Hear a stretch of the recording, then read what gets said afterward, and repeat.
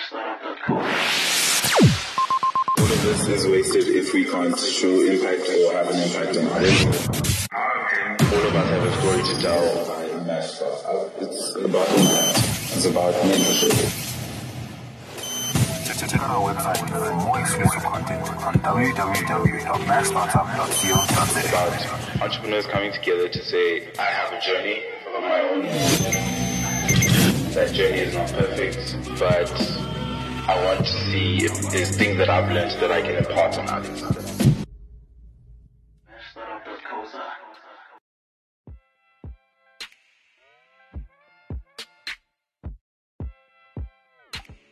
You found respect for like operators, like people that build business on day-to-day business where your KPIs are daily.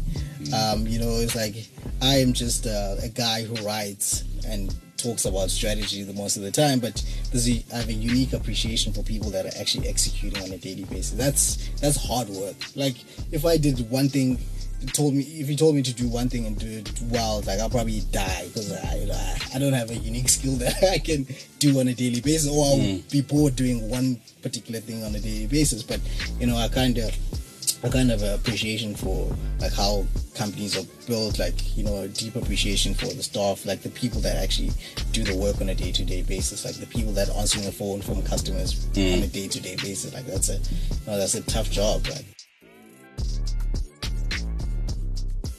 From the Lucha Podcast Network, this is the Mass Startup Podcast.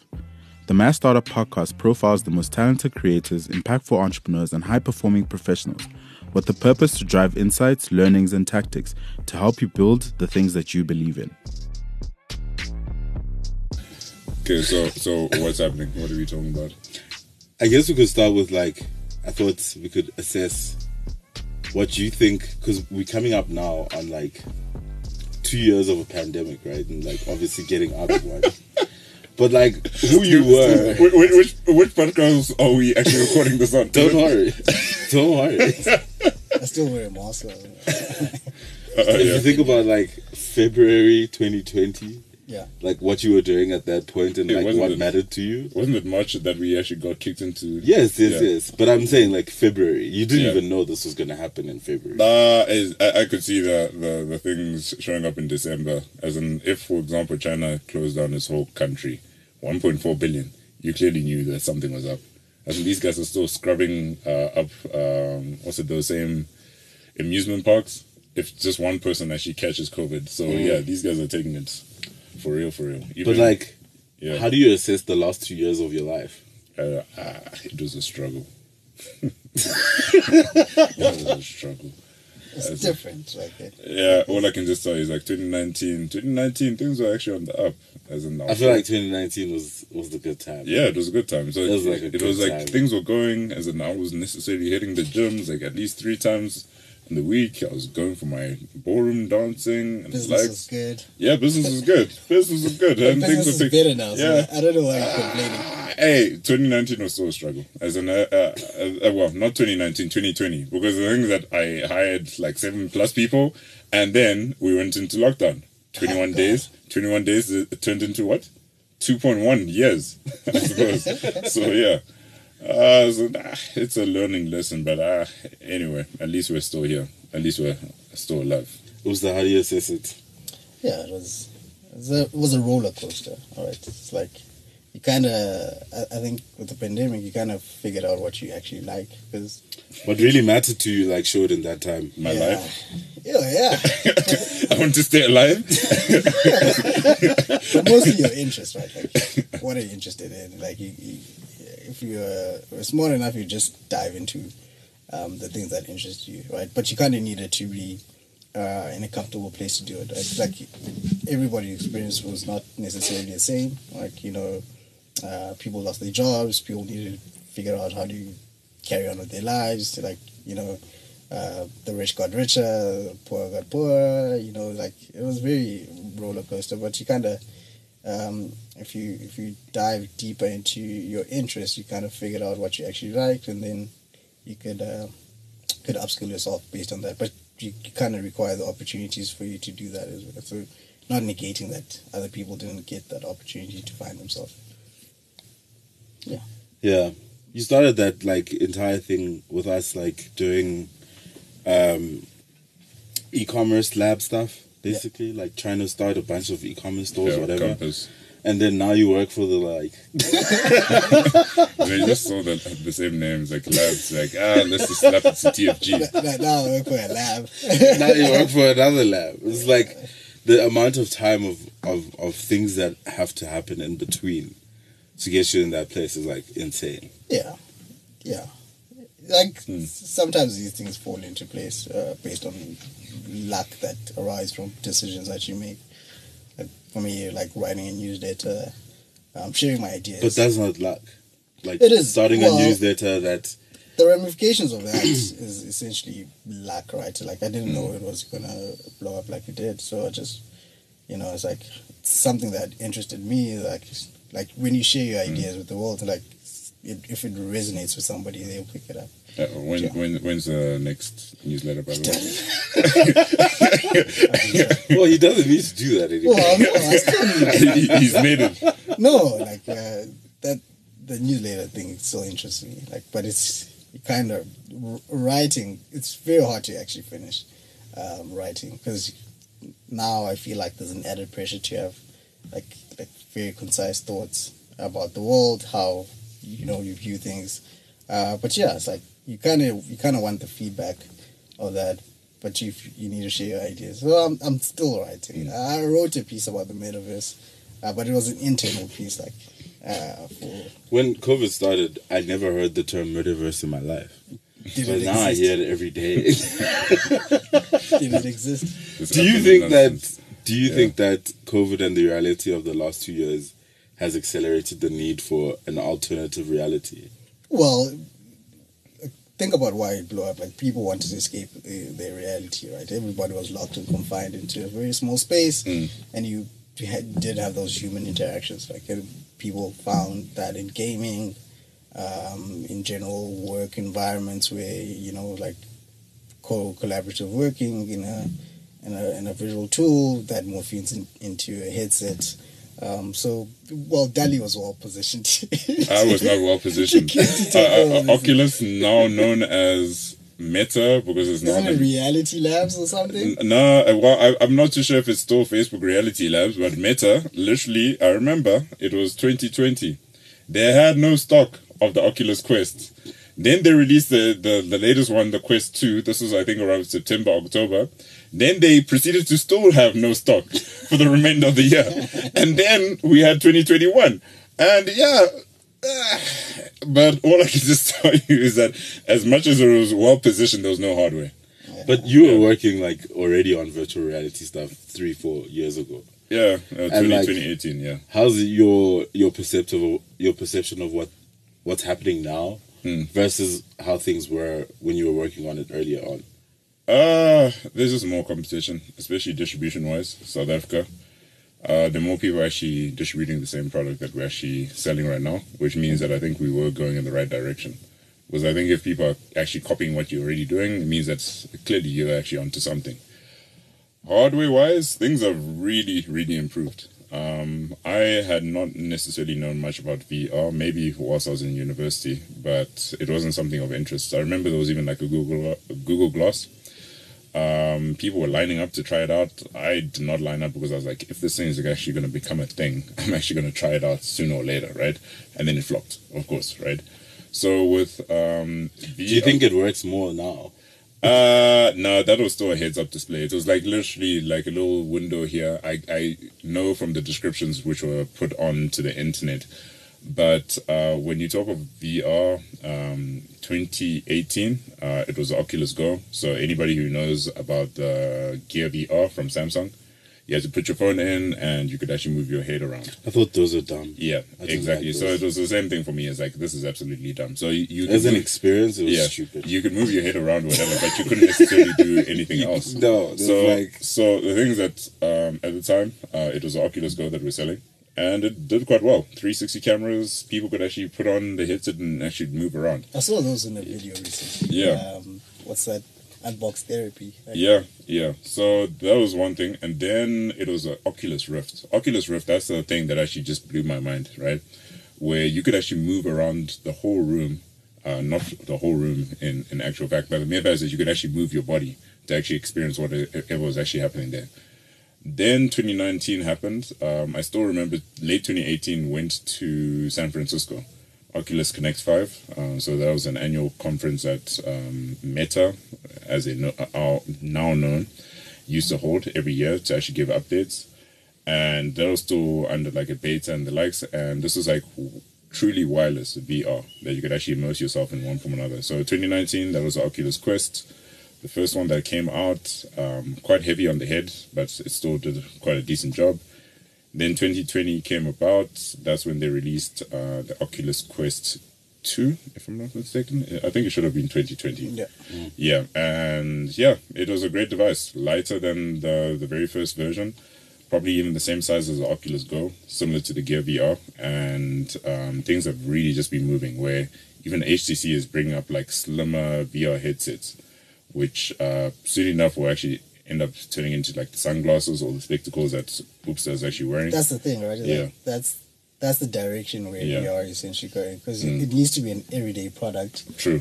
So you kind of need to not feel that I'm in this world. Like it just needs to be, interconnected with your life to make any sense. Like it kind of feels like there's always a company that finally breaks through on certain technologies, or like really making them more commercial in that sense. So like for me, the electric car thing, that's Tesla. That's a very easy one, right? And then I don't know, you can name other examples. Spotify, streaming. No, it's like I guess, but like what I'm asking is like, do you think that Facebook is the company best positioned to solve this or make this? They've like, got the most amount of money to throw. The thing is that they're the only, probably one of the few companies that's still run by the founder, right? And you have to think of it this way, right? Like computers are essentially platforms, right? So, when the personal computer came out in the late 1970s, early 80s, it kind of created a computing platform from the inner home, right? Your Apples, your IBM computer, and then what happens is that over time, that the hardware, essentially the OEMs, the price decreases. Like it's expensive when it starts out. Then everybody manufactures, it becomes a commodity, and then the superseding thing from that platform is essentially the operating system. Like how Microsoft dominated the operating system for the desktop, and then that dominates for a while, and then another platform comes about, like mobile computer, like the smartphone came out, and then you have dominating then the smartphone goes cheaper with more OEMs manufacturing it. Then the operating system on top of that becomes the dominant the provider, like your Android for these other devices, and then your iOS for Apple's. And then now when you think about what's the next generation of a computing platform, you're probably looking at VR, right? And that Facebook understands that.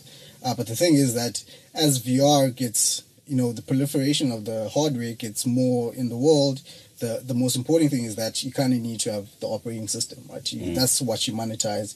You open the ecosystem. Like if people want to build immersive gaming, immersive experiences, they need those developer sets. Who creates those developer sets, right? That's why you have, that's why you have Microsoft and Facebook trying to go after this world, is because they missed the mobile revolution, right?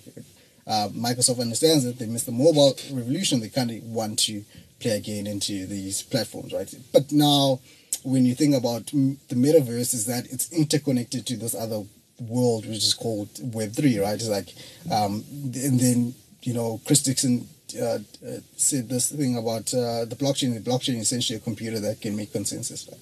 It's a virtual computer. Like the Ethereum runs on a virtual machine, like an Ethereum virtual machine. Is it called that, right? It's Ethereum. Like, that's another computing platform, but it's totally decentralized. Like, but what kind of experiences that can you build on that? Because it builds on top of existing. What is Web3? Dali.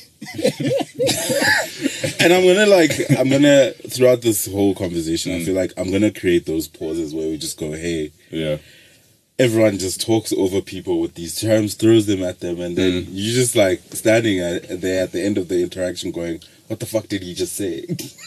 Yeah. Because you have no idea what any of it means. So let's start here. Like, what's Web3? At least for me, it feels like it's an overloaded term, but it feels like we're just tokenizing the internet, right? Where everything can actually be a token. We can talk of like the Lucha token, right? For people who actually listen to the podcast, they can actually be rewarded for actually listening, right? And I think it's an exchange of value, in a sense, compared to what we had before, where the value per se was likes and retweets, as in I'm obviously throwing Twitter and Facebook under the bus, and even Instagram. But now it's a case of if someone really feels like you are valued, they can actually pay you, and that's why I think Ether, or the native token for Ethereum, is being seen as the currency of the internet, right? Yeah. Where, for instance, people can actually exchange value in one form or another. Like, for instance, I'm heavily into NFTs. I like a person's piece of art. I can actually pay for it. I get a token saying that I'm actually the owner of it. The person gets money for that. But yeah, I think it's an overloaded term. Even like the whole thing of linking to the metaverse, it's kind of ironic because I'm like, yeah, I was in AR and VR, and Web3 never necessarily crossed anybody's mind. It's just more of a case of right now there's a monetization, and to keep it in very simple terms, Web3 just seems to be the fact that we're tokenizing the internet. And we're just trying to keep a ledger of accountability, in a sense, compared to what we had in Web 2, where every big company had a centralized database. Fine, they could be distributed, but it doesn't mean that, for instance, you can maintain the integrity. So even like with a bank, you just trust that their database is up to date. But when they're trying to communicate amongst other banks or other countries, there is a whole lot of manual work. And that's why I think with Web3, it's more trustless than anything else. I kind of like going back into history to try and understand where the origins of each element of what exists today came from. Right? Like, okay, what is Web3? Okay, to understand Web3, you have to go to Web 1. Right? What is Web 1? Web 1 is essentially the creation of the internet, where people can read stuff on a computer, right? But the ramifications of that is that it created a sort of world where people didn't have property rights now on the internet. Like newspapers, artists, musicians, lost the rights that they had in the physical world, where like a song can be easily copied and stuff and distributed freely amongst other people. Where before you kind of needed to have a CD to play music, right? And then going from that Web 2, what is essentially Web 2? Web 2 is essentially the mobile age, right? Mm. Where you had all these big platforms that built on top of the internet, right? So these big platforms essentially controlled distribution of information around the world. You had Facebook, Facebook, Google, your Apple, your Twitters, your etc., right? With that, it created another problem where, people no longer had the ownership of the ideas or whatever they put in. Like, in order to distribute something, you kind of need a platform, and these platforms kind of make you pay, like the rates for you to actually, share your ideas or whatever, whatever you want to reach an audience, because they aggregate to the audience, right? Mm-hmm. So that essentially made the people that are essentially building these Web3 things like very, very angry, I guess. So Web3 essentially, you want to decentralize the ownership or decentralize the aggregation of Web 2, right? Which is essentially built on the distribution of Web 1, right? Fixing the property rights of Web 1, dismantling the aggregation of power on Web 2, and then you get to this essentially place of Web 3. But how does it essentially function is that people now have to pay to get into, these elements of, to partake in a community, right? And that essential payment essentially allows you to share between the creator and the person that is actually paying, right? So it's like like as Daliso said, tokenizing communities. So in order to actually decentralize aggregation, so everybody can benefit from this web that has been created. It kind of seems like everyone is behind the idea of this. Obviously, some people just thinking that it's like a ridiculous scam or something like that. I saw someone talking about the war of NFTs and gamers, between NFT creators and gamers, and like what that might look like. And I'm like, what's going on? Like gamers don't okay, companies that make games don't want this thing of being like tokenizing these assets, right? Because it goes counter to what they're trying to build, right? It's like you're trying to build a free economy, you're trying to build a business, right? You're trying to monetize this business, but on the other side is like, hey, you guys are monetizing our time, right? Like we need to gain a share of all of this because we also creating this ecosystem or economy with you. Like for example, Fortnite, like everybody, playing Fortnite is essentially engaging with each other. They, building an economy. So that makes Fortnite more valuable because they've received attention from everybody. And now the people feel like we should also be benefiting from this, right? From the revenues that you guys make. So that's, I think that's where the debacle between gamers and people that are building in this Web3 trying to tokenize these gaming assets are having. And on the other side of it, obviously, is like NFTs, which Dali, you are now. I don't know what do you call is yourself? an NFT? Right? Yes, let's start. That's the hard stop there, which is like, what is an NFT? To keep it in very simple terms. Stop. Sorry. I need to check my cameras. To see that they're actually recording. Well, do they fall off? No, they don't fall off. Just need to make sure that things are actually recording before we actually have a situation. So I'll just have to edit this. Yeah, where all of a sudden it's like you're recording and then you find out that nothing's been recording. Exactly. Nothing was the same. Do all creators have OCD? Like I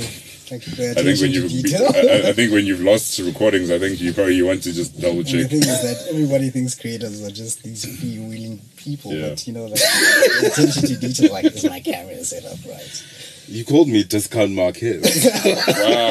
Wow. Okay. Dali, you can pick it up exactly where. So I said, NFTs. What is an NFT? Please go through. So an NFT, the term stands for non-fungible token. With crypto, typically there's the use of fungible tokens. To keep it very simple, it's like if you've got rands, they can be exchanged because they carry the same value. So I've got 5 rand, I give it to you, you can necessarily give me a good per se for that value. Or for instance, even if you give me change, I give you 10 rand, you can give me 5 rands. It's still necessarily divisible to the fact that you can actually still attain some sort of value for what you're actually giving. Non-fungible is different because I have an art piece, and I think that's where I'm just going to try and get to. It can't be compared to a car. How do you actually attain that value? So you use fungible tokens to try and accrue that value between the two, but non-fungible would just mean that this is actually unique. When it comes to crypto, to give it in very simple terms, it's just a digital signature. It's a digital signature that actually has extra information added to it, right? So art pieces, and I think that will probably be the biggest thing, is that it's a non-fungible token. So you've got a token that is actually now put onto the blockchain. I'm not too sure if we want to get into all that details, but it's just on a computer. Yeah, 12 years. Yeah, exactly. If they don't.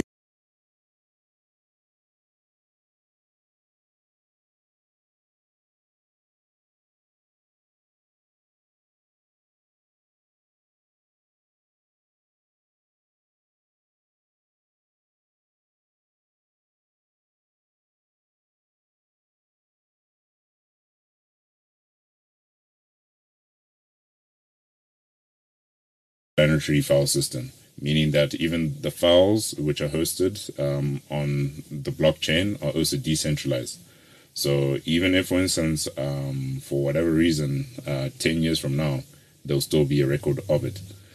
But yeah, that's, I think, the simplest explanation. The one explanation I probably give it a shot. Yeah. Okay. Let me just So think of, like, for instance, your car, right? There's a native certificate, right? The native certificate, what does it actually show? That you're probably the owner of the car, a variety of details.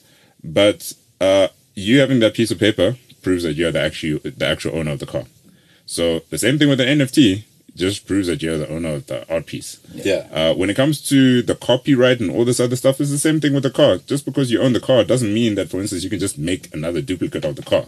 right? You still necessarily need to talk to, let's just say BMW or whatever, to actually be like, hey, can I actually just make How many NFTs do you have, Danny? I think it's probably like over 600. So yeah, as in it's over 600, but yeah, it's from a variety of people. Yeah. So I go on, like, what's the simplest version of this, right? How do I get to buying an NFT?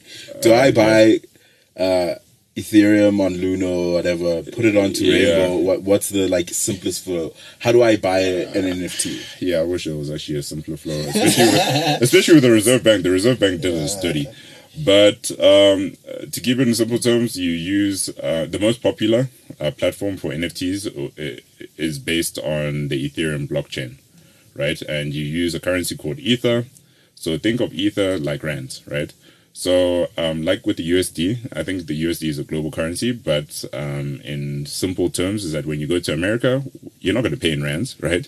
You pay in a USD. So when you're in South Africa, same thing. You pay in rands, right? And with NFTs on Ethereum, you pay in Ether. So you use a native internet currency called Ether. And now I'm just trying to see what would be the simplest thing. Firstly, where do I put my money? Firstly, you need to put your money in South Africa, unfortunately, so into an exchange. So you put your rands into an exchange, a crypto exchange, where you exchange your rands for a cryptocurrency. And that cryptocurrency would be Ether. So recommendations, this is not an endorsement. There's obviously Luna. Financial advice. It's not financial advice. It's Luno That might be the first and Valor as well. disclaimer I've ever heard. Yeah. And once you've gotten the Ether, right, you need to necessarily transfer this Ether into your crypto wallet. And your crypto wallet, there are a variety of them. I would obviously say Rainbow. .me, as in you can go there. They've actually got an Android wallet right now, would be your crypto wallet. You transfer your Ether onto your crypto wallet, and then you connect it to an NFT marketplace. So there are a variety of marketplaces. So think of Takelot, that's a marketplace for physical goods. OpenSea would be a marketplace for NFTs. You go there, you link it, you search for an NFT. Sometimes on the first page, you might be able to find whatever you want. Similar to Takelot, you need to know what the heck you're looking for. Because as far as it goes, there's just a whole lot of things. They've got a whole lot of categories, but you also need to figure out what you want. And once you've made the purchase, that gets transferred onto your wallet, in this scenario, Rainbow. And yeah, now you've got your NFT.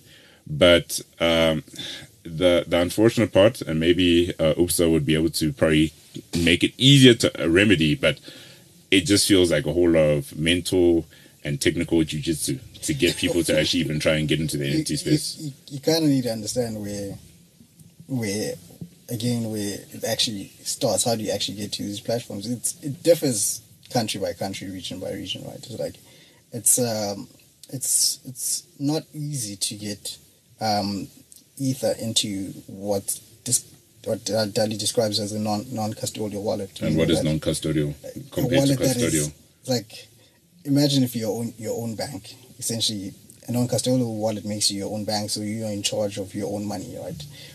Exchanges have custodial wallets where essentially they keep that money for you safe, right? But you don't essentially own that wallet, right? So there's barriers to actually jumping into, to get to the marketplace. You kind of need to jump a variety of steps, right? It's like, I need to go to an exchange. From that exchange, I need a non-custodial wallet. I need to move money from that exchange to my non-custodial wallet. Need to connect to this marketplace. Then I need to buy. Then it comes back, and That's insane. And then everything in between, there's a transaction fee for you actually doing it. Right?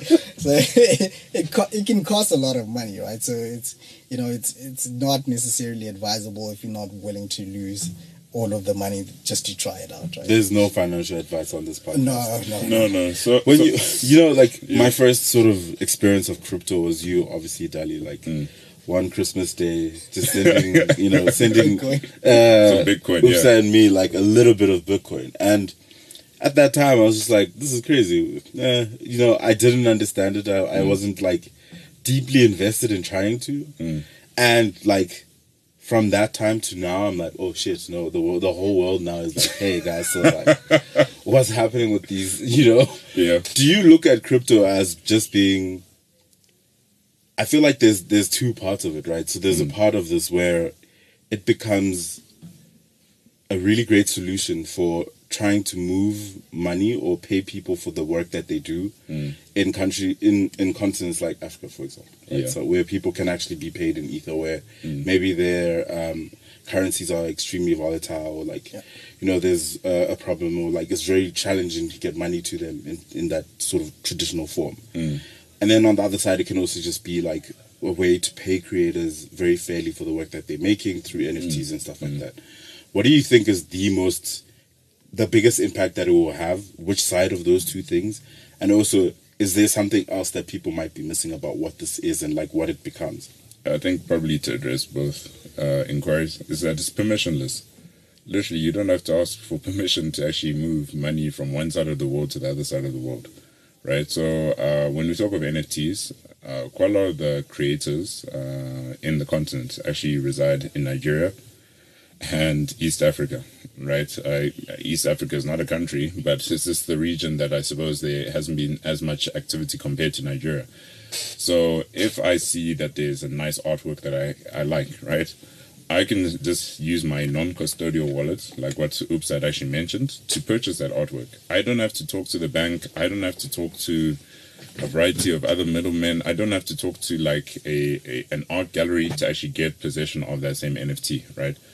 So that's just been it, where it just makes it so much easier. The thing with costs comes on a technical aspect that we're currently still running quite a lot of the activity on what is called level 1.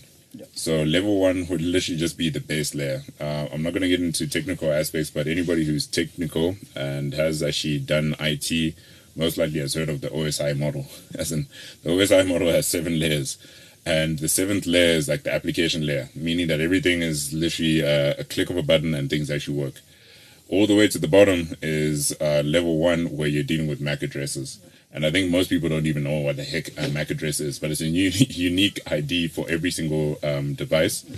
After that, I think from layer 1 to layer 2, that's when you deal with IP addresses. So like the 192.168.0.1 or whatever it is. So that's where the issues come into the transfer of values, that most of the activity is still happening on layer 1. But soon enough, like with anything in terms of technology, I think it's probably not the best analogy, but I was saying to the one person who was talking about the environmental concerns with NFTs and even Ethereum, is that initially we're riding on horses, right? To move from one place to another. Obviously, depending on where you are in the world, you might have been using different types of transportation. But we're abusing these things. Are you talking about animals? No, I'm actually talking about animals. I'm actually talking about animals. No, as in we used to use horses for quite some time. Then what else could you possibly use? Yeah, but that's what I'm just saying. As in these animals were being abused, were on their backs, were necessarily riding them. Now they're actually being used for leisure, right? In terms of equestrian. Then we had the combustible engine, right? That now, for instance, you could actually move around with this combustible engine to actually move from A to B. Now, of course, things have actually moved to the point where we actually now are looking at electric vehicles, where things started off quite dirty and now things are actually getting quite clean. So even with the blockchain and crypto, is that it did start off quite dirty, and for a variety of reasons. As in, I think the OG is Bitcoin. And that also has its own history as to how it actually came to its formation, right?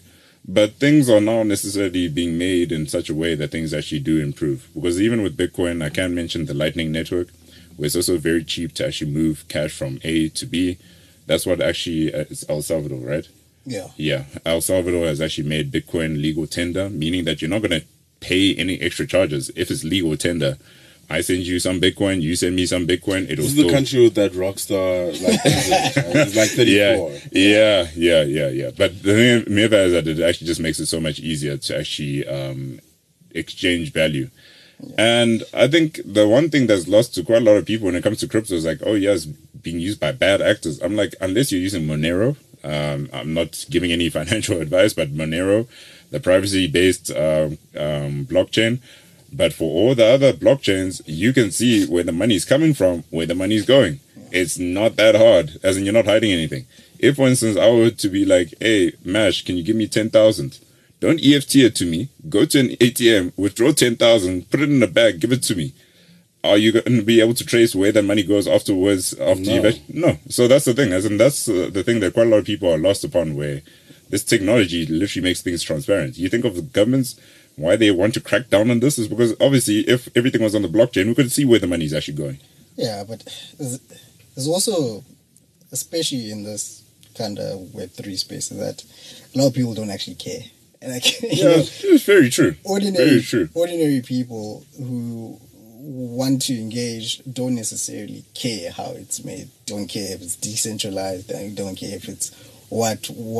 But you kind of, it's like, does it solve your problem? It's like, if you're not fanatic, you may be curious about this, right? If you're a creator, can I make more money doing this, right? So those, like, the people that are engaging every day, like, are very interested in this. But, for other people, like, they don't really care, right? So if you don't care, you're not going to invest time just trying to learn all this thing, right? But again, speaking on, the permissionlessness of it, is that it's just on a weird paradigm, because each individual is not necessarily a sovereign individual. Like, you live within state borders, and those state borders have regulation around how money moves, right? So even within this thing, because it's such an early stage, like, a lot of people are trying to use it for bad reasons, but it's not necessarily a good thing to use for a bad reason, because every transaction is actually traced. But even within the application layers, like buying NFTs, trading tokens, is that you have these hacks that happen, like people lose money, and then if you lose money, you lose interest. So it's still in the early stages. Like, even though it's been around for like 12 years, like, you have to compare it to other things. Like, how long has the car been around for? Over 100 years. Like, how long has the internet been around? Over 30 years now. So it's going to get better, but it's going to be painful until it gets better. But the thing about all these things is that it hasn't reached a critical mass that it can never go back, right? And with this, it can never go back to just not existing. There's no way. It's impossible. Like, a lot of companies have invested in this. Like, they're going to see it through. So it's like, you have to make a choice of, am I going to partake in this thing, or am I going to be essentially left back, right? But the thing is that, how will the world look in future? Is that, will we have parallel worlds where there's a lot of people who don't care about this? Like, hey, I interact with my bank, I don't care about this. And then there's a lot of people like, hey, I don't wanna go inside a bank. Imagine thinking that using a really amazing bank is now being like prehistoric. You literally are rebelling by just using basic banking now. You have to be on crypto in some sense. Yeah. How long do you think it takes for us to get to that point where, like, every single person, or not every single person, but for the most part, someone is interacting with crypto in some way? Well, not long, because a lot of governments are using what's called is it US? What are you talking about? Government-backed stable coins. What's it called? I've forgotten the term for it. I forgot. Like, it's government-backed stable coins. Like, China has a digital yuan. So people will interact with it in some capacity, right? Even if they don't actually know that they interact. Yeah, it's pretty much in the background. And then that's essentially the best place for an ordinary person to be. Is like, I'm gaining all these values, and I don't necessarily have to go inside the plumbing to understand how it actually works. It just works on the front end. Yeah, CBDC. CBDC, yeah. Yeah. So that's, I don't know how long it gets there, but sooner rather than later that everybody will essentially interact with it somehow. Dali. So, there's these really amazing communities that are being built around NFTs, and the artists that are creating the art, but also people that are actually getting into it as well. Like, what do you look at its true value being?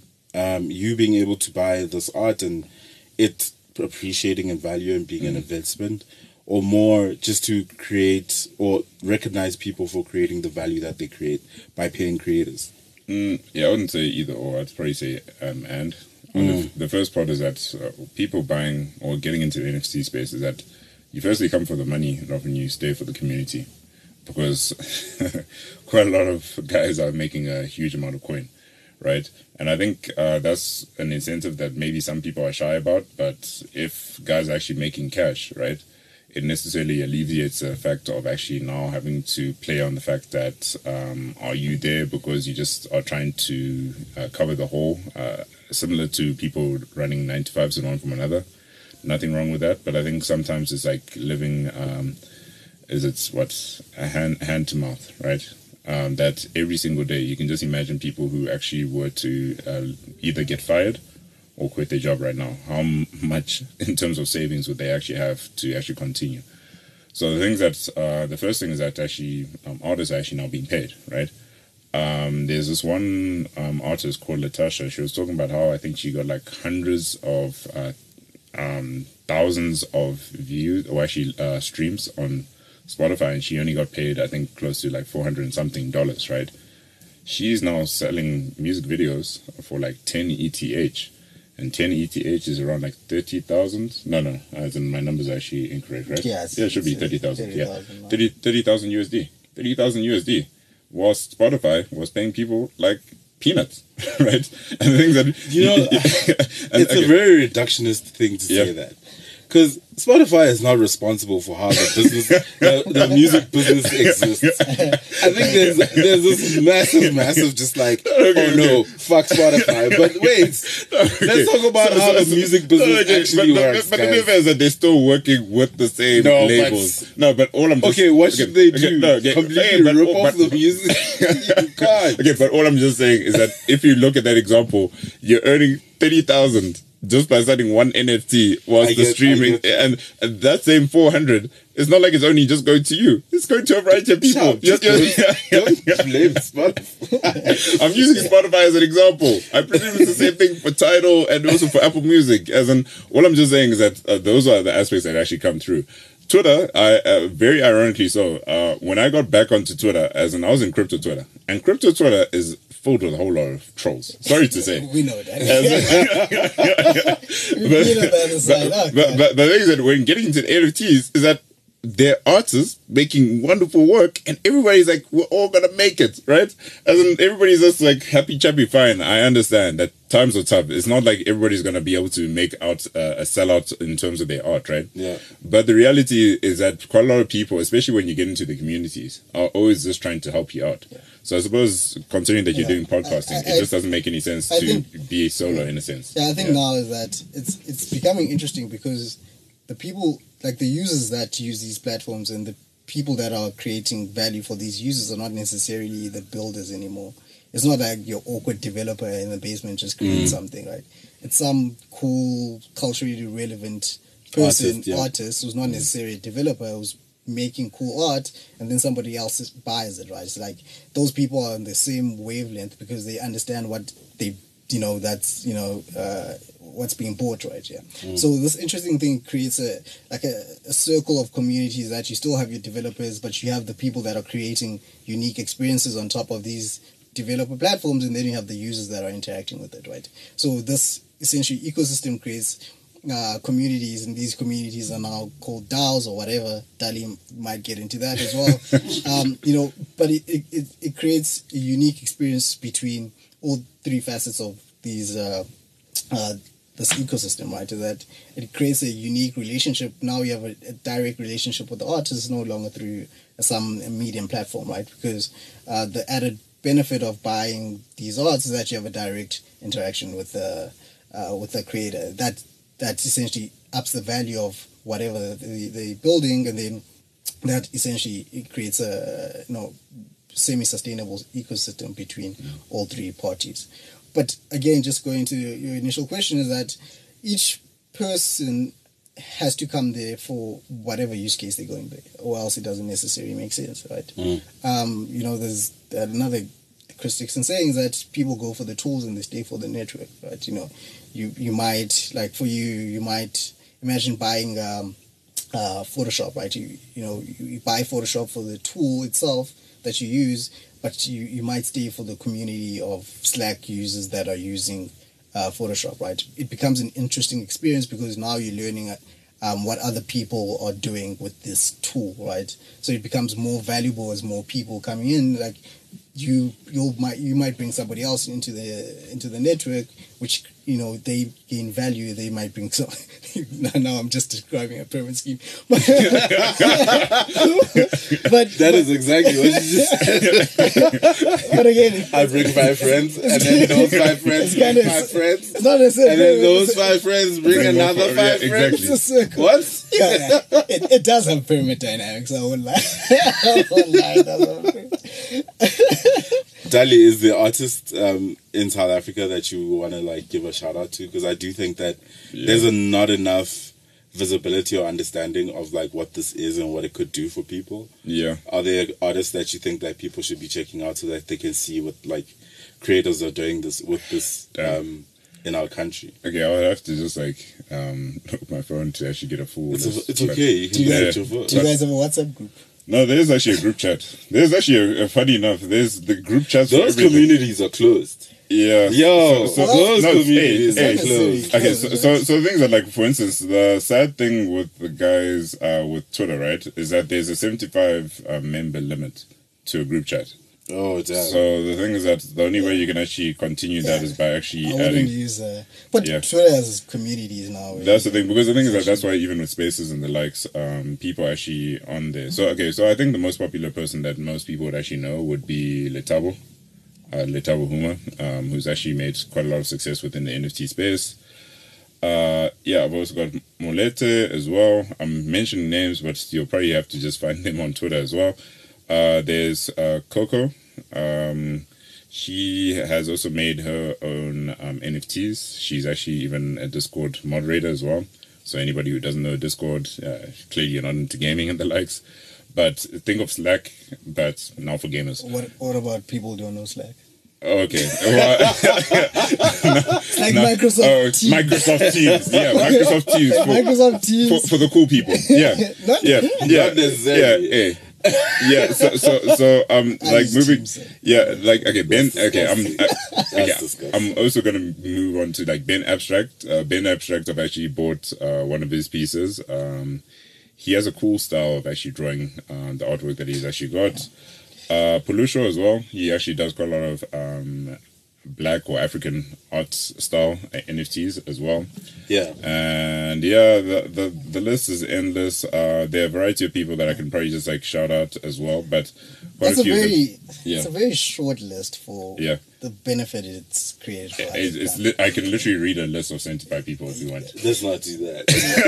And that's the thing, right? Is that because relative adoption of these other use cases of crypto, that we don't necessarily have the correct infrastructure of bridges for people to actually engage.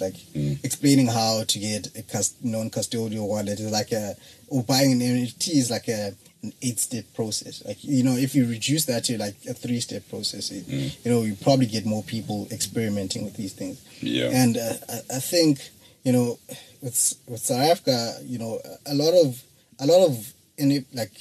of crypto products are essentially built to be default global, right? But being default global means essentially it's kind of restricted to the bigger market. It's if somebody builds a crypto project in the USA, is that it's restricted to USA,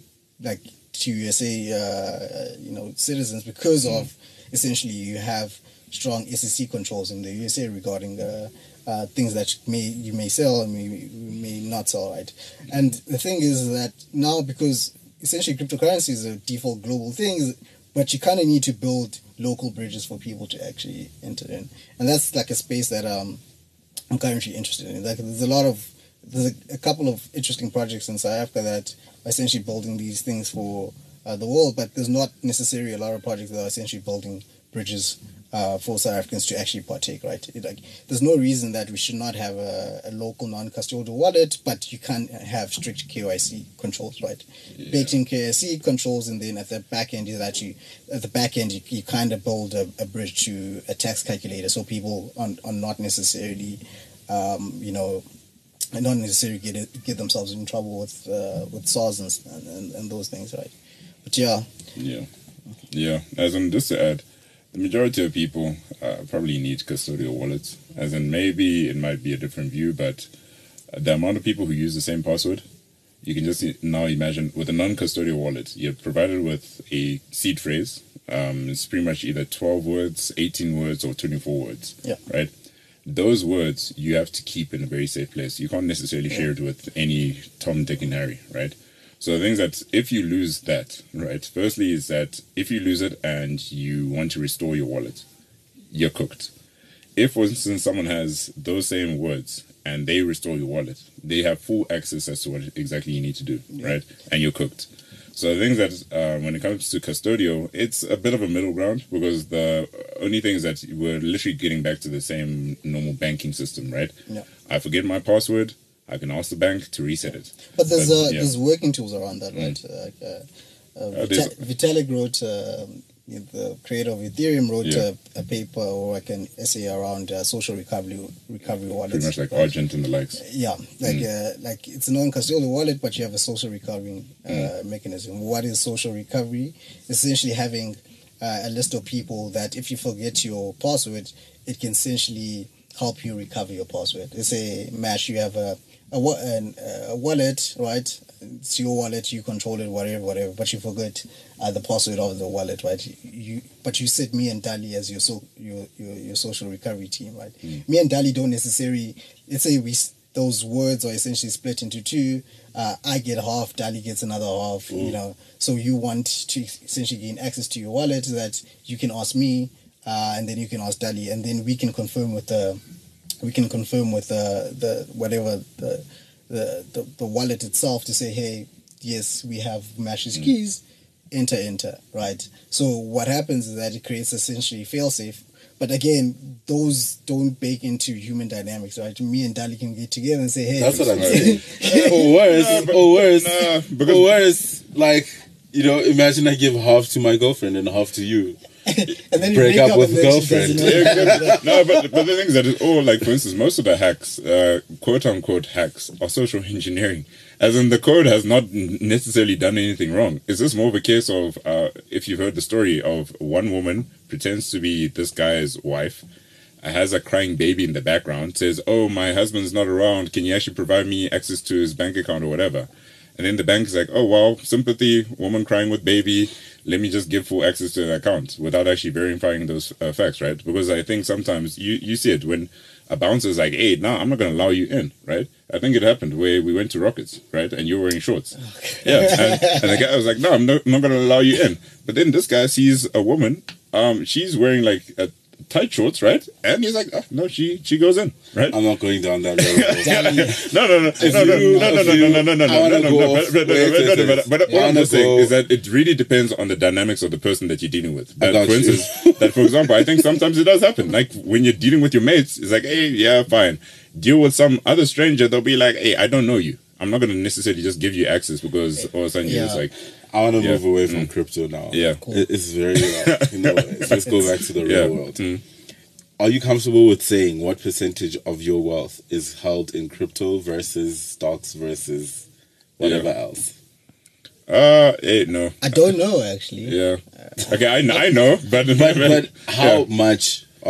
how much is crypto in that pie? I don't know, actually. I'm not a stock person. Like, I don't. I saw you posting the other day. You're like, I don't own a hedge fund. I'm not gonna watch. You know, like, I can be a stock person if I need to be, but I'm not necessarily.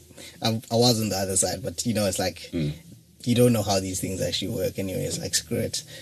You know, you rather. I don't know. I also don't necessarily believe in like saving for retirement, but that's my own thing. Like I believe I'm gonna probably die on a desk. So I don't necessarily you know want to put my money in like mutual funds for like the next 40 years or something. Like I think I can not necessarily. I feel like there's a very different culture between like our parents' generation, us, and the generations to come. I don't think the generations to come will buy stocks. Well, it's again like our generation are not necessarily tied to one job. The idea of a pension fund is that you work for a company for 40 years, you climb up the corporate ladder, and then you retire at 65.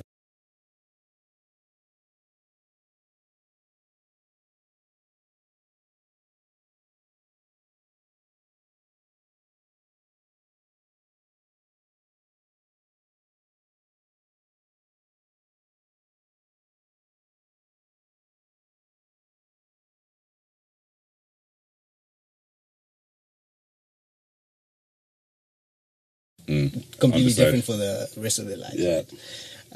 But again, there's nuances to all these things. A lot of people might believe it, but it depends on what you actually believe with your life. I believe I'll die in a desk in front of a computer. Yeah. Hey, all I just wanted to say is that I know what my portfolio looks like, but I think if anything, guys who know, as in, I think that's old saying, if you know, you know, similar to Robin Hood Snacks, if you know, you know. As in, I'm on Twitter, if you know, you know, you will actually know as to how much my allocation is. Is it crazy? It's probably 95%, 5%. Like 5% stocks. 5% stocks, 95%. Yeah, but that's what I'm just saying. It's like, if you know, you know. How did you build an appetite for investing? Because I don't think this is something that people like. So, genuinely, you know, it's not something that comes up. That's why you outsource to a financial advisor, but Dalify it is. Okay, so on my side, how things actually worked out, right, was that I hadn't necessarily had much of an interest in like stocks and such. It was when I was in university, one friend of mine who was actually really keen on, who's this guy, Warren Buffett, right? And the intelligent investor and all this other stuff. So we actually put a challenge. We had a virtual game. I think it was called Stock Wars. Allocation of around 100,000 USD. So I think this was around like 2011, 2012. I had Wall Street something. Yeah, so quite a lot of these apps where you could actually just play for free. I bought fake Netflix in 2013. I think I made 400,000. Exactly. No, but it was okay. So it was literally just that. I was in a bit of an awkward situation because I'd been in Malaysia and then I was also still a South African citizen, right? So I wasn't really too sure as to how I could actually structure things. So even like with crypto and the likes, is that if I knew then what I know now, things would have actually been a bit. You would have moved to Singapore. Yeah, maybe that could have actually worked. But the thing is that 2017, that's when I came back into the country. Earlier than that, I had actually had like an F&B account, put a bit of money to stocks and the likes. But those guys charge an arm and a leg. Sorry to say. But the thing is that I ended up actually getting into like standard back web trader. Putting in a bit of cash there. For crypto, it's always just been, for the longest period of time now, has been dollar cost averaging or rand cost averaging, meaning that you just put the same amount every single month, regardless of the market conditions. Some people only just do that when things are actually going quite well, but when things are bad, that's when all of a sudden they stop their DCA or RCA. So from there, it was just a case of, hey, seeing as to how the markets work, as in what is the reason why one company would move from one position to another, right? I know that it might sound like gambling, but this was what, 2020. Just the disclaimer again. Yeah, disclaimer. This is not financial advice. But remember, it was 2020, right? 2020, end of 2020. I bought into AMC, right? Yes, I remember that. It was August. I remember it was August. AMC was closing down, and like Dali was like, Amazon's gonna buy it. So AMC is this it's like still Kopo. Yeah. But globally. So it's like a movie theater kind of thing. So I remember December, it crashed all the way to 2, and I was like deciding on the same thing, buy low, sell high. So bought it at $2 per share. It shot I think to one point at $60 per share. I had my exit point at $20 per share, right? But there was always this like curiosity to say, is like, how can I actually just make more money from the money that I actually do have, right? And I think especially when you've got friends and you can actually compete, you somewhat also just learn from each other's strategy. So that's why I think even with crypto, the nice thing is that you can actually pocket watch. And So what's your strategy, Dali? I'm just having fun. As in, if people actually saw the moves that I actually take, it's like if anybody were to copy my trades, they'll be like, yeah, you're gonna go broke if you don't know what the heck you're doing. So most of the times when I actually buy any NFTs, right, that's the latest speculative asset, has literally been stuff that I like, and then all of a sudden, surprise, surprise, 5 months down the line, thing is actually selling for 10x. We're in the crypto winter now, so everything is just down. Nobody's actually smart anyway. Yeah, no, So, but that's primarily how I actually got into the space. But yeah, with NFTs, it's primarily, I think maybe the one thing I would just want to add, especially with NFTs, and people might not believe it, is that if you are into meme culture, you could make a killing in NFTs because that's literally what it's actually run on. Dali, what about people just on Facebook? But Facebook has memes. But That's the thing. Yeah, that's another thing. It's like, Yeah. there's just a whole lot of meme culture that comes into some of these same investments and the likes. Mash, what's your Yeah. relationship with money? Abusive. What the heck? To be honest, I'm still like, the way you guys explain like Web3, Web1, Web2, whatever. I'm at a very like survivalist mode of how I use money. I like to, if I get money in, I like to see it go out and do something. I don't if it's just sitting there, why are you there? What's the problem? And I'm trying to grow out of it, obviously. Like a lot of what I earn goes back into my business, which I think like I need to now make a final call. Like, is this working or not? Well, let's be honest, be okay with it. Like, kill it if it's not working. Look, if we were being very practical, I should have killed this a long time ago. No. Like you kind of need to survive until you're on the edge, and then. Do you know you once said something that's the thing that's always been in my mind, which is like. Startups are not alive and then they die. Well, it's a Paul Graham. They are actually dead before they are alive. It's Frankenstein. It's a quote by Paul Graham, founder of YC. He says, like most startups are default dead until they default alive. Meaning that, regardless of how you're running your business, if you raise money from investors, that you're essentially dead because if that money goes away, your business is not essentially sustainable. But yeah, it's like, there's another thing that I said to you is that, the worst position that you can ever be is not in control of your life. But again, that's the thing is that you should be in control of the decisions that you make. Like whatever decision that you make around the space, you're probably in control of it. Like, is this the good decision for me to be making at this point in time? And then if you arrive to a decision that's the best decision you made, right? It's not something that's taken away from you by somebody else. Like you built this, you put in this equipment, you put in the time, you put in the effort to actually do it on a consistent basis. Is that it becomes a question is that it's not necessarily of is this thing going to work out? It's a question of when is this thing going to work out? And then and that's the other relationship with this with like any type of business that I think people don't have a conversation about is like you actually can be successful if you have enough time to fail. Yeah, and that's the only thing that's. The only thing about how businesses actually like succeed is by not essentially dying. Like if you don't die, you get to bat as many times as you want on the crease. So somebody doesn't strike you out, you get to bat again and again and again until something happens. Until you. It's just completely. I'm very sure that it's better to bat with other people's money. that comes with added pressure of it kind of cuts your time to actually bat down. Yeah. Like you only have a certain amount of time to actually make it work. Given that you're using other people's money. But if you're using your money, you can bat as long as you can, because essentially you can control, you own the bat. Like as long as the ball's coming, I own the bat. It's not borrowed capital that I need to pay it back. It's like but again, it's like you kind of need to find a way.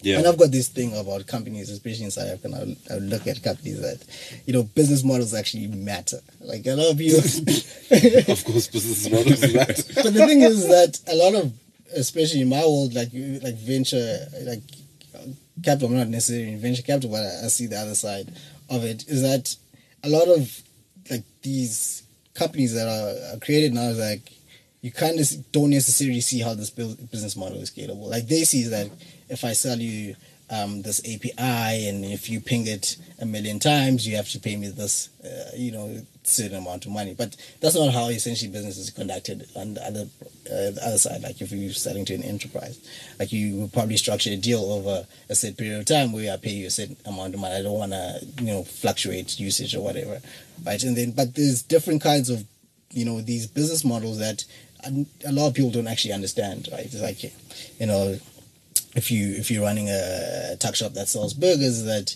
you're limited by the amount of burgers that you sell, but you know that if you can sell a burger, you make money. It's a 1-to-1 transaction, and then the thing is that it's like, how do you actually make businesses work? Is that you kind of need to identify the correct business model for the company, right? For the product that you're selling. I call this business model market fit, whatever. Revenue business model fit. Like I saw Clubhouse, because the reason Clubhouse is not necessary, I don't know if it's going to work, but it would have a higher chance of succeeding if we had a different business model, if it was ads based. But the thing is, people don't want ads sold to them on these platforms. But the thing is, the best business model for a social media company is actually ads, right? Because you don't charge the users. Now, if you include a payment gateway where it's a tipping is not necessarily a business model. It's like a philanthropy thing. It's like it's a charity thing. You don't build a business doing tipping, right? It's not. I've never seen a payments company with $100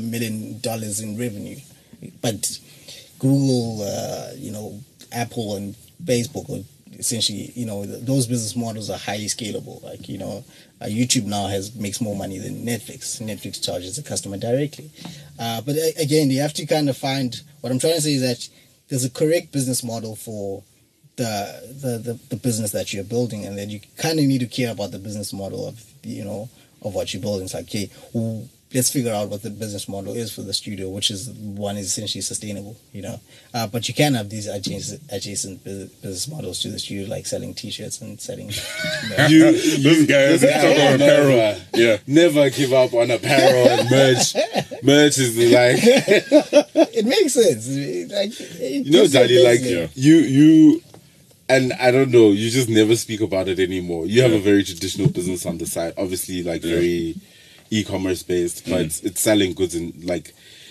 clear products that people want to buy. Obviously, super high value. But how do you assess where things are with that type of business model, and like, what do you think the future of that is now, especially when you consider the accelerated pace at which VR is now growing versus say before, where maybe you were just selling to a very small number of people? That market is going to grow. Dali, speak about the supply chain issues in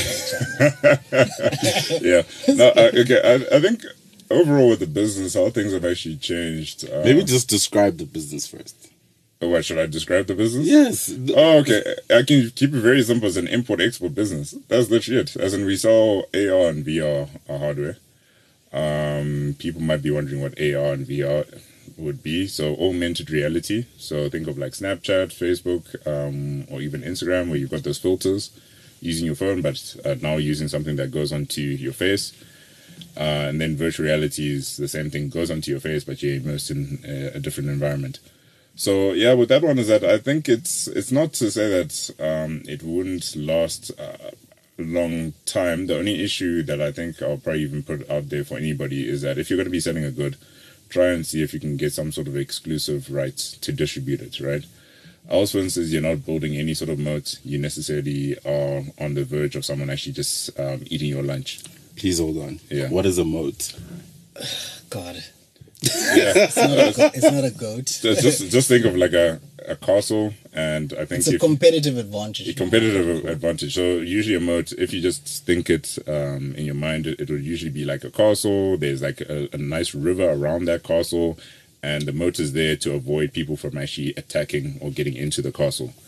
So the thing is that, like what Upsa was talking about, is a competitive advantage or something that at least gets you to stay the long term. Is it possible to build a moat in e-commerce without the exclusivity deals? You can, but that's why, for instance, you look at people like Shopify, right? They're arming the rebels. So for them is that they're not really concerned about the user data, and that's why, for instance, they allow anybody who sells using Shopify to keep that data. But they charge a monthly subscription. They take a certain percentage. They even have fulfillment centers. So there are a variety of ways that people can actually make cash. But if you're talking about e-commerce, like me selling goods, is that you really have to be very intentional and also seeing as to how far things can actually go. You think of like even Apple, they started off with computers, but now their biggest product line is actually iPhones, right? I heard that AirPods made made a super 3 amount of billion. Yeah, but even then, you could see they're smart. They made a segment for themselves, because you have to So realize crazy. they didn't have to remove the headphone jack. I remember everybody was criticizing them for removing the headphone jack, and then surprise, surprise, everybody decides to remove the headphone jack. And surprise, surprise, you remember LG? LG used to make phones. They were the last company that actually had headphone jacks, and and they had to shut down their cell phone business. Yeah. So it's only like, for instance, Samsung, no headphone jack. They sell it to no. Was it power brick to actually charge your phone? You have to buy that separately and everything. But the thing is that it's just having to evolve. With what I'm doing right now, is to say that we're trying to look into other segments in terms of IT, but presumably, from what I can actually see, is that we'll most likely be going more towards B2B rather than B2C. B2C, you can compete, but customers are finicky. As in, they're indecisive. You don't necessarily know what they might like, what they might not like, because it has actually happened where we had one camera.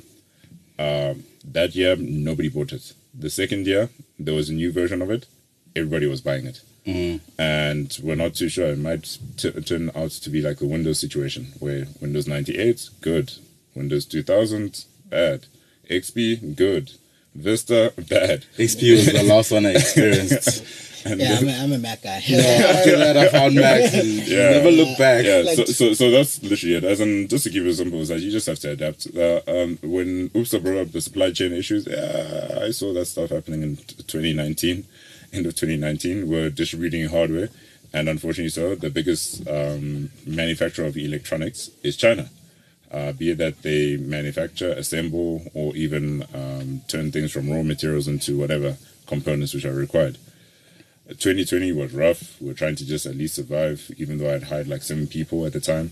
And then 2021, at least things have actually gone somewhat back to normal. But I can see that supply chain issues are going to occur, considering that these guys are actually off.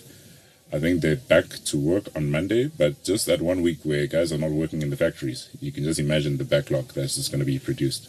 Yeah. Just to answer your question, like I saw this from another podcast. It's like Hamilton Helmer's 7 powers, right? So a business has essentially a moat. A business can have certain moats, right? You know, a moat is determined by the powers that the business has.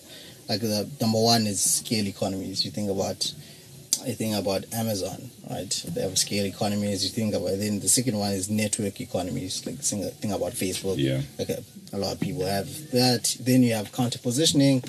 You think about, I think counter positioning is like payments companies like Stripe is a counter positioning model, and then the switching costs. Apple, because of the ecosystem, has switching costs. It's so hard to move off.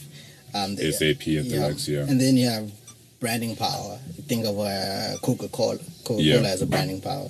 And then a cornered resource, or a specific resource that only you have. I don't know if Tesla might have a cornered resource in such a way that have, you know, multiple charging stations or whatever. And then process power, like can you do something different than anybody else can do it, right? So those are essentially the modes a company has, you know, to choose from in actually to make a very sustainable competitive advantage. But I think for e-commerce is that if you're tiny, you'll probably lean into more brand, because you don't have scale economies. E-commerce companies don't have network economies. Like your D2Cs. You know, the high switching costs because of substitutes. But again, it's like, you know, there are modes. You kind of need to find what mode works for your business? Yeah. No, but that's the thing. As in, remember with Apple, I'm not too sure if you know the story, but when it came to the iPod, they bought all the tiny hard drives for the first generation iPod. So nobody could actually compete with them because they literally just took anything that was actually available on the market. So it's more like a delay tactic, right? Yeah. So that's why you remember even with the AirPods. Prior to the AirPods, did anybody have like the two-piece? I'm sure AirPods? someone did. Most likely, but I'm sure on someone scale did. they didn't. As in, literally, these guys created a problem and often sold people a solution. So yeah, as in, it comes with a different way of actually how things play out. But I think again, one always has to think like business in terms of problem solving. Like what happened with EdCon, you guys even bought Jet. So yeah, as in, Can't speak on my yeah. but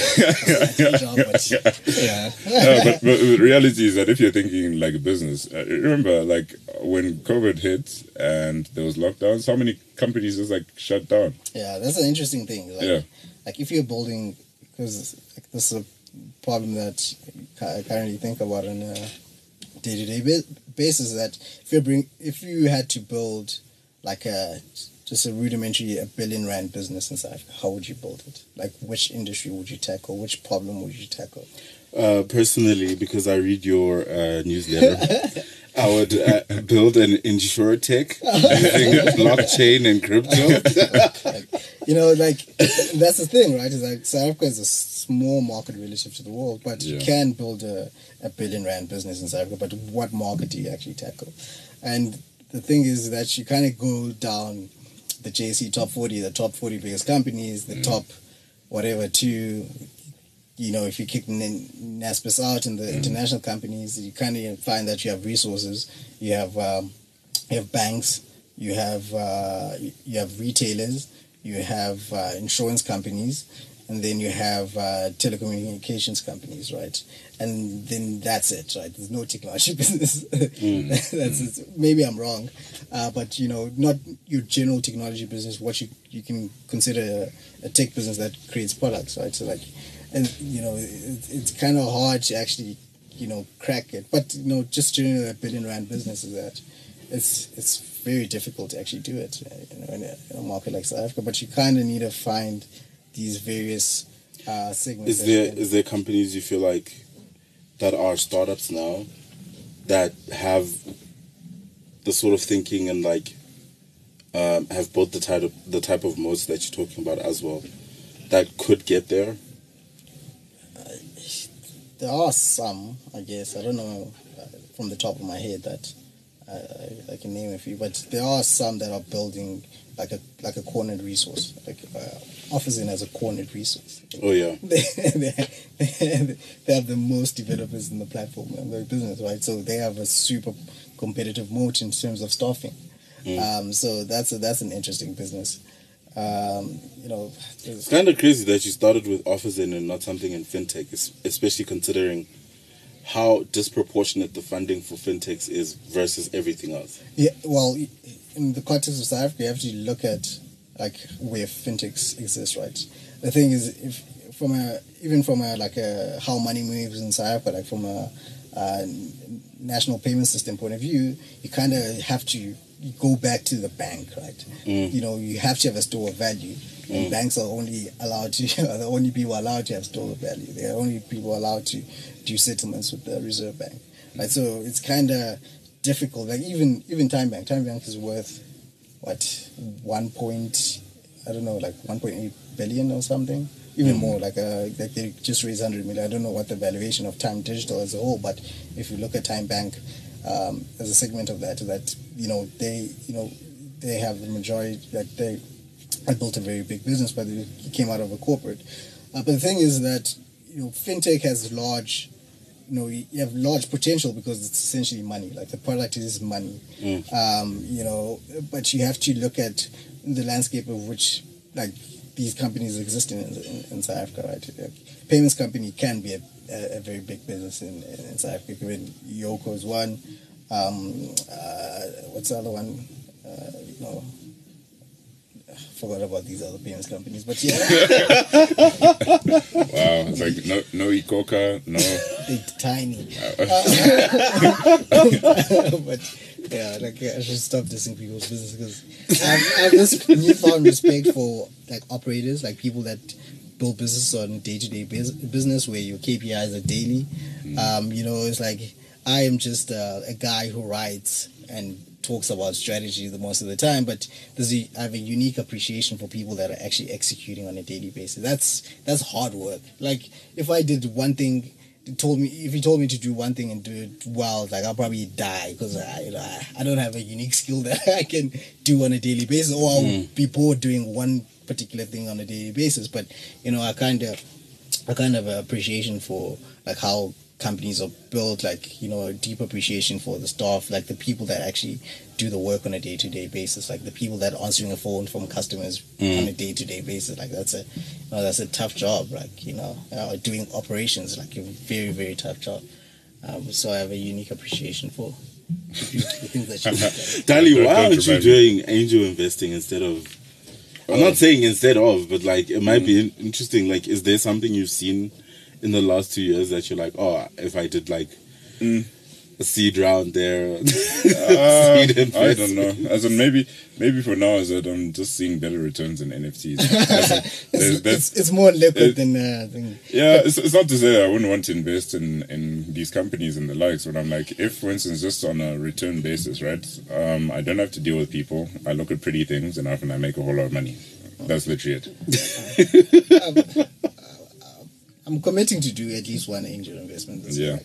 This year? Yeah. Oh, shit. I want to do one. You know, open a fund there. We'll contribute. I'm not in a position to be taking other people's money. So you're not going to be a GP and we can be the LPs? No. I want to put my own money first. Like, let me go sweat. Let me go sweat figuring out. No. But I'll try to be...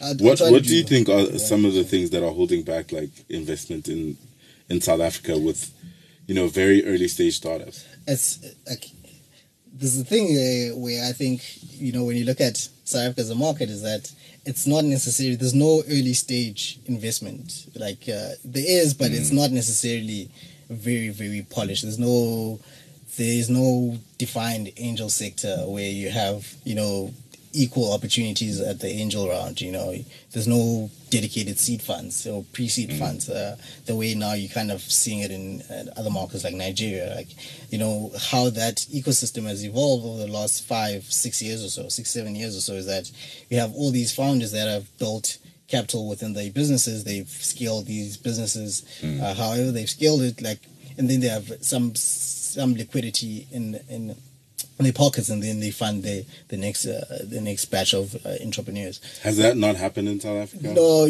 South Africa is not a very good exit market. Like, you know, there's not a lot of deals where you see like, hey, this startup, you know, got built in so and so, and then it got acquired by this company. You know, it's like there's no relatively scale market where you can essentially create those opportunities for the next entrepreneurs, right? And I think Nigeria, as an example, found like a very good wedge in that going to YC gives you essentially a bump in your valuation, so you can negotiate terms at a better rate. In South Africa, there's no such thing. I saw a seed round, a pre-seed round this week, where entrepreneur gave a large portion of, I can't say equity, but like the guys now essentially as individuals are essentially minority owners of the business, right? You know, and that's on a pre-seed scale. So it's very hard. There's no defined ways of, hey, let me just give you this money for you to figure out. Like let's sign a safe, right? And then you will figure out, like, let's not price these rounds at pre-seed. Like, we don't need to get lawyers involved. You know, it's like, hey, I want 50% of the business upfront. Like that's not a good way to incentivize entrepreneurs to build very enduring companies. You kind of need more people to place bets earlier on at an angel level.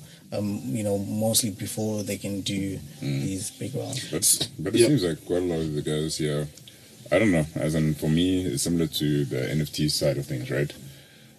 Be it that you sell physical prints of your NFTs and the likes, I really don't care. But in terms of ownership, I've seen it several times where I'm hearing deals where people are taking 50+%, and I'm like, what? And this is just at the beginning of the person running their business. I'm like, I would prefer to take a small minority, give you a bit of cash, get yourself sorted, and then slowly but surely find chipping away at your ownership. So at least, for instance, I suppose more people can actually join the table. But when you lose control of your company, I think that's where you also have people just dictating. And sometimes it's not to say that you might not be wrong, but sometimes people just don't see the same sort of vision that you have. Sometimes they're actually expecting things to actually run smoothly. You can just imagine if it was COVID, right? You're giving a majority of your company away, and then the people who are actually the majority shareholders are like, nah, this thing is just not going to fly. There's a misalignment of incentives, especially at the early stage. Yeah. So who, like if that's not happening, that, and you'd sort of credit that same system where founders build great businesses, they get exits, and then they fund, they put whatever back into the ecosystem to build the ecosystem. Yeah. Those people become the people that build the next generation of like incubators, accelerators, funds, and whatever. Yeah. If that's not happening in South Africa, right, at the pace at which it's happening in Nigeria, what do you think is the thing that's actually going to be able to catalyze like a new generation of founders, build the ecosystem again? Because I do think like there's parts of the ecosystem that don't exist. It's exit, now. right? It's like exit. Like if you are able to sell your business and you're able to get some sort of liquidity, you have this chip on your shoulder to, one, I want to try again because I didn't create something that was big enough. Two, I want to help somebody else not to get the raw deal that I got, right? And what you're kind of going to see now is that as these businesses scale, and I think you're seeing that with Yoko. I'm very much competing with deal with the guy called Yusuf. I don't know who he is. What the heck is this all about? That you kind of these smaller startups where you kind of it's not necessarily going to be a big business, but the team is a high quality team where you can acquire. You do what these what's called an acqui-hire, right? Buy the team for the talent, let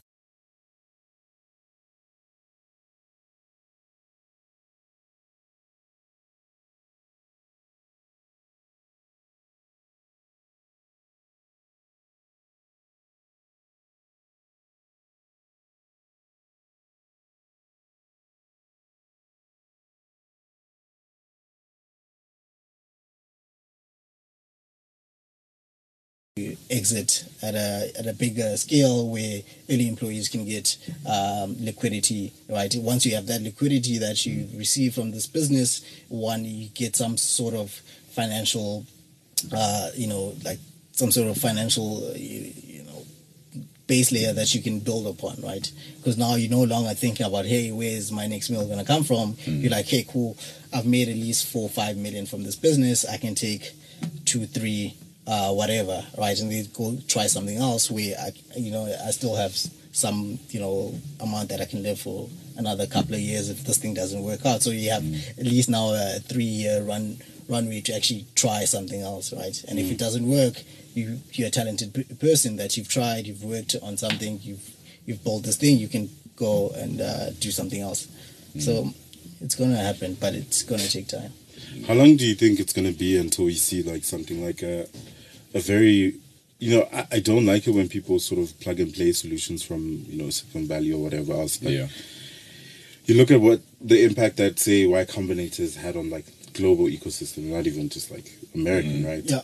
How long do you see, because we love copying, we don't mind, right?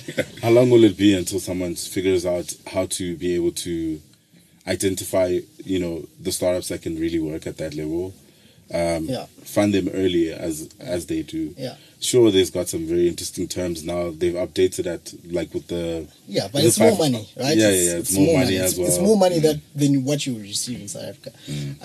It's the interesting thing is that how it happened in Nigeria was that all these YC programs that were created for like founders coming up, hey, you have to apply to YC, were created by like companies that have gone through YC. It's like Paystack had a YC program, right? And a couple of companies went through like a YC application program that help them refine their pitch, whatever, go through. A couple of companies went in. like a lot of those companies also created like these programs for other people, right? And then what happened is that the investors in these companies saw the value that YC creates into the startup in terms of valuations and the ability to think at a bigger scale. The investment company started helping these companies. Like, if I invest in you, let me help you get into YC. One, I get a markup on my valuation, but you get the idea of you get more capital up front, right? You get more capital when you go through that a program, because it exposes you to other investors, and it gives you the access of at a global level. I think in South Africa you will see, as these companies go through. I see now there's a couple in South Africa that are going through the program now. I know 2 at least. You'll see that, hey, they've received value in the programs. It's like, let's help other founders. But the thing is in South Africa that most VCs are not incentivized to help these companies to do it, because one, it gives them, if a company skips an investor in SA and goes straight to YC, that no South African investor will actually invest, right? Because one, what happens is that this company gets a Delaware C Corp, whatever registration so they're a US entity now, right? So they get able to get funds through that entity, whatever they create a mirror into South Africa to actually work. But now the problem is that these investors in South Africa are locked out because they can't invest at a higher amount because of exchange rate controls, right? So I think we will get a program where, hey, like, if you want to build a global business and think at a global scale, you kind of need to think about going to YC, right? It's still beneficial for an African investor, African founder to do it, because of the amount of capital that it gives you upfront to validate your idea, and gives you access to higher quality investors, not to dig into African's VC ecosystem, but it gives you the ability to raise more, to just figure out the business easier, and the global mindset, right? Someone was posting, I think yesterday or the day before, I just don't remember the person, that the biggest competition for African founders and like startups right now is for talent and not capital. Yeah, especially in Nigeria, right? So it's like, because once you have the capital, you kind of need to hire a high quality team, right? And now, if you want to hire a high quality team, you kind of need to pay up in terms of salaries, right? And the thing is, especially with businesses in Africa-based, Africa-focused, is that you essentially receive investment in dollars, but you're charging whatever local currency that you have. So the delta between what you receive, like $1 is not equal to 1 naira. It's like 400 and something naira. $1 is like 16 rand, right? But for you to get that money back, you kind of need to make a 1-for-1, and it's not the same. It's not the same. And what the world has discovered now with remote working is that I can get especially engineers, I can get a higher paying salary anywhere in the world, and one, it's not, and the companies are kind of figuring out, like, hey, engineers in Nigeria are very high quality, right? Instead of paying a Silicon Valley engineer, $150,000 a year, let me pay this dollar half of that, $75,000 or $70,000 a year. That's a lot of money, and if you're chilling in Nigeria, right? If you're chilling in South Africa, that's a lot of money. But a local company can't afford to pay one engineer almost 2 million rand a year, to actually, be with us or whatever, code with us, right? So it becomes a situation where, we have all these pool of junior developers who are essentially seeing this as a gateway to go up to these companies, and you have all these senior engineers who are like, hey man, I can have 2 or 3 jobs sitting in here. Why do I actually have to? There's no moral obligation for me to stick with you. So that's why you kind of see that, one, culture is important, right? Culture is important in an organization in order to keep people incentivized. That's why these guys in Nigeria are always referencing Paystack culture. Paystack people have very low attrition. people will go there and they stay for long. But it goes again, like, who are the founders of these companies? Like, what qualification do you have to be like the CEO of the company? Like, a lot of them are just, it's like they were an engineer at a company and now they're CEO of a company. That's a totally different role, and to scale yourself up, quickly enough for you to command that respect from somebody that is willing to take like another job somewhere is just difficult. When you think about like the amount of money that was raised in startups in Africa last year, which was like record numbers, and obviously some problems, for example, the capital that's like invested in women-owned startups being like a ridiculous amount, like just very small. But besides that, and like I think I'm hoping this year is like very different in that regard. What do you think is going to happen this year? I mean, Jan has already been like crazy, and like the startups that are raising money have like gone out of the blocks like so quick. Do you see the trend being one that like accelerates, where it's like so much even higher this year than it was last year? Yeah, because you have to take a long-term view where you're looking at Africa. Like, even if you're a foreign investor, you kind of need to take a long-term bet that is counterintuitive to whatever market existing in the USA, right? Because of so much infrastructure needs to be built. It's like, it becomes a longer-term play rather than a relative, hey, I can do quick markups to my investment and these people can exit, right? So that's why you're kind of seeing this flow of capital even from last year, that one, you have big companies now, like you have your Flutterwaves of the world, you have your Chipper Cashes of the world, you have these big companies that have scale right now, and then you have young entrepreneur hungry enough to do that, right? Because they've seen the benefit of building a business in your country, right? But the thing is that, again, it speaks to the element that there's a lot of inequality of capital, right? Because of whatever nuances that exist in the market. But I think what needs to happen is that more capital needs to go to gender lens funds, right? It's like funds that are necessarily woman focused. I think there's another one called Athelia. I don't know. It's like Athelia. It's Pulo. There's another one, First Check in Nigeria, by two incredible women that run that fund. But you kind of will see that, hey, because there's value in actually creating society, because women are intrinsically the breadwinners in like African societies. Like, if you give them, they are necessarily more robust enough to build long-term businesses. But you kind of need to have a more focus, and you have to have parity in an investment process, right? You don't necessarily only need gender lens focus, but you kind of need equality of opportunities from these funds that are really big enough, like your $100 million funds that are really big enough. You kind of need them to actually be actively looking to balance the landscape of the investment. Dali, what do you think is going to be the biggest opportunity for people this year? And this could be like especially from like a opportunity from an economic sense. Like, where's the money going to come from? Well, I'm going to be biased. It's NFTs. No shame. Yeah, no, okay, but apart from that, I think agriculture is still one of the... How come you never talk about your agricultural work? No, because that's not...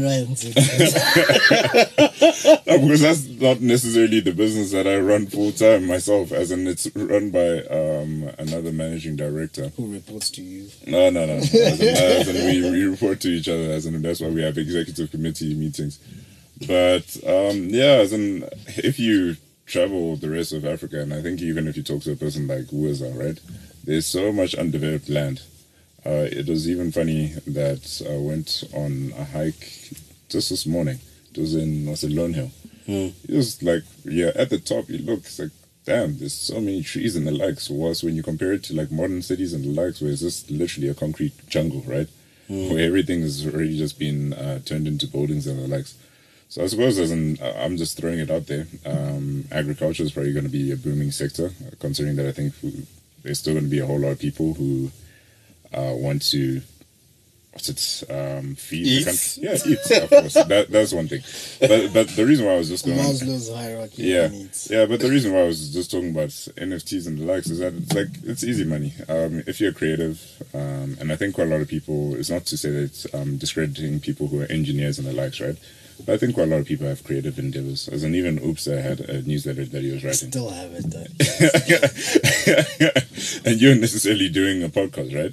So imagine that now you're paid for the work that you just do on a day-to-day basis. But that's just my bias. As in for this year, that's what I'm looking at. I'll see as in what happens next year, but I'll probably just place my bets on NFTs and agriculture. Yeah. Ubsa, What? what's the biggest opportunity that anyone should be starting a startup in South Africa? Ooh, that's tough, man. Like I have anti-markets, like markets that you shouldn't go into. Okay, give me what's your top 3? Yeah, my top 3 is probably 1, transportation, 2, healthcare, 3, education. Right? that's from an entrepreneurial. I just want to check, does the taxi association have you in their pockets? No. I'm just checking. It's just Yeah. those are tough, like very, very tough markets to actually build a business because you're fighting Please just say the top 3 again. transportation, healthcare, and education. Like as an entrepreneur, those are like very, very tough markets because now the thing that happens is that you have a bunch of people that actually don't want to pay for your service. Like you know, like healthcare, like medical aid is very tough to pay for, but it's necessary. You know, it's only affordable because it's subsidized by the company. Yeah. And then you know, insurance companies need to make money on the other side. They're getting charged higher rates by hospitals, like, and then they're screwing over the doctors because it's just a very tough market to actually make money, right? And then education, another one, right? A lot of people believe education should be a public and free good. It's like, who do you charge in that element? Like, it needs to be subsidized by the That's government. literally what China did. Yeah, that's the thing, right? Just took It needs to be subsidized for it to be affordable. You kind of need to have groceries and stuff, like, you know. And transportation is just transportation. Like, are you going to build a railway road? Are you going to build another Uber? It's like, it's just where are you going to make your money there, right? You know, it's like those are tough markets. Those are my anti-markets. So, What's one good market? one good market. Yes. Retail is a very good market. How's it going at TFG? Your bias is like Shut the lights out. The third quarter. Do you see our Black Friday numbers? Like, but again, retail is a scale market. Like, you know, it's a market that requires you to have scale. But it's still a good market. Like, you know, there's a bunch of people selling shoes. They'll build 100 million rand businesses. True, right? true, That's true. true. You know, financial biases again, financial services, but it has a high barrier to entry.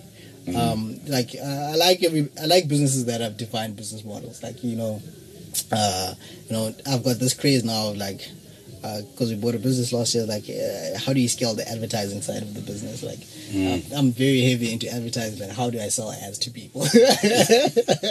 so I'm on Mark Zuckerberg's camp here. It's like, hey, you kind of need to sell more ads.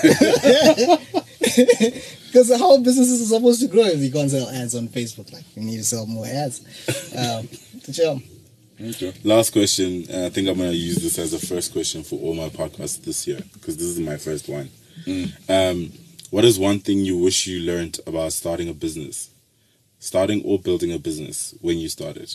So what's one thing you know now that you wish you knew when you started your journey? So what? Yeah, I don't run a business. So I think it's just people hiring people. I think that's probably like the hardest job. As in, I find it easier to deal with the code than it comes to dealing with people, right? Because I think it's the fact of, firstly, if you're starting your business, you need to know who exactly you need to hire, right? What is the job that they're going to do? Make sure that you can actually measure it. And then also the mere fact of just the emotions, because they're people at the end of the day, right? Some of them might be going through the fact that this is their first job, right? There's a different set of expectations.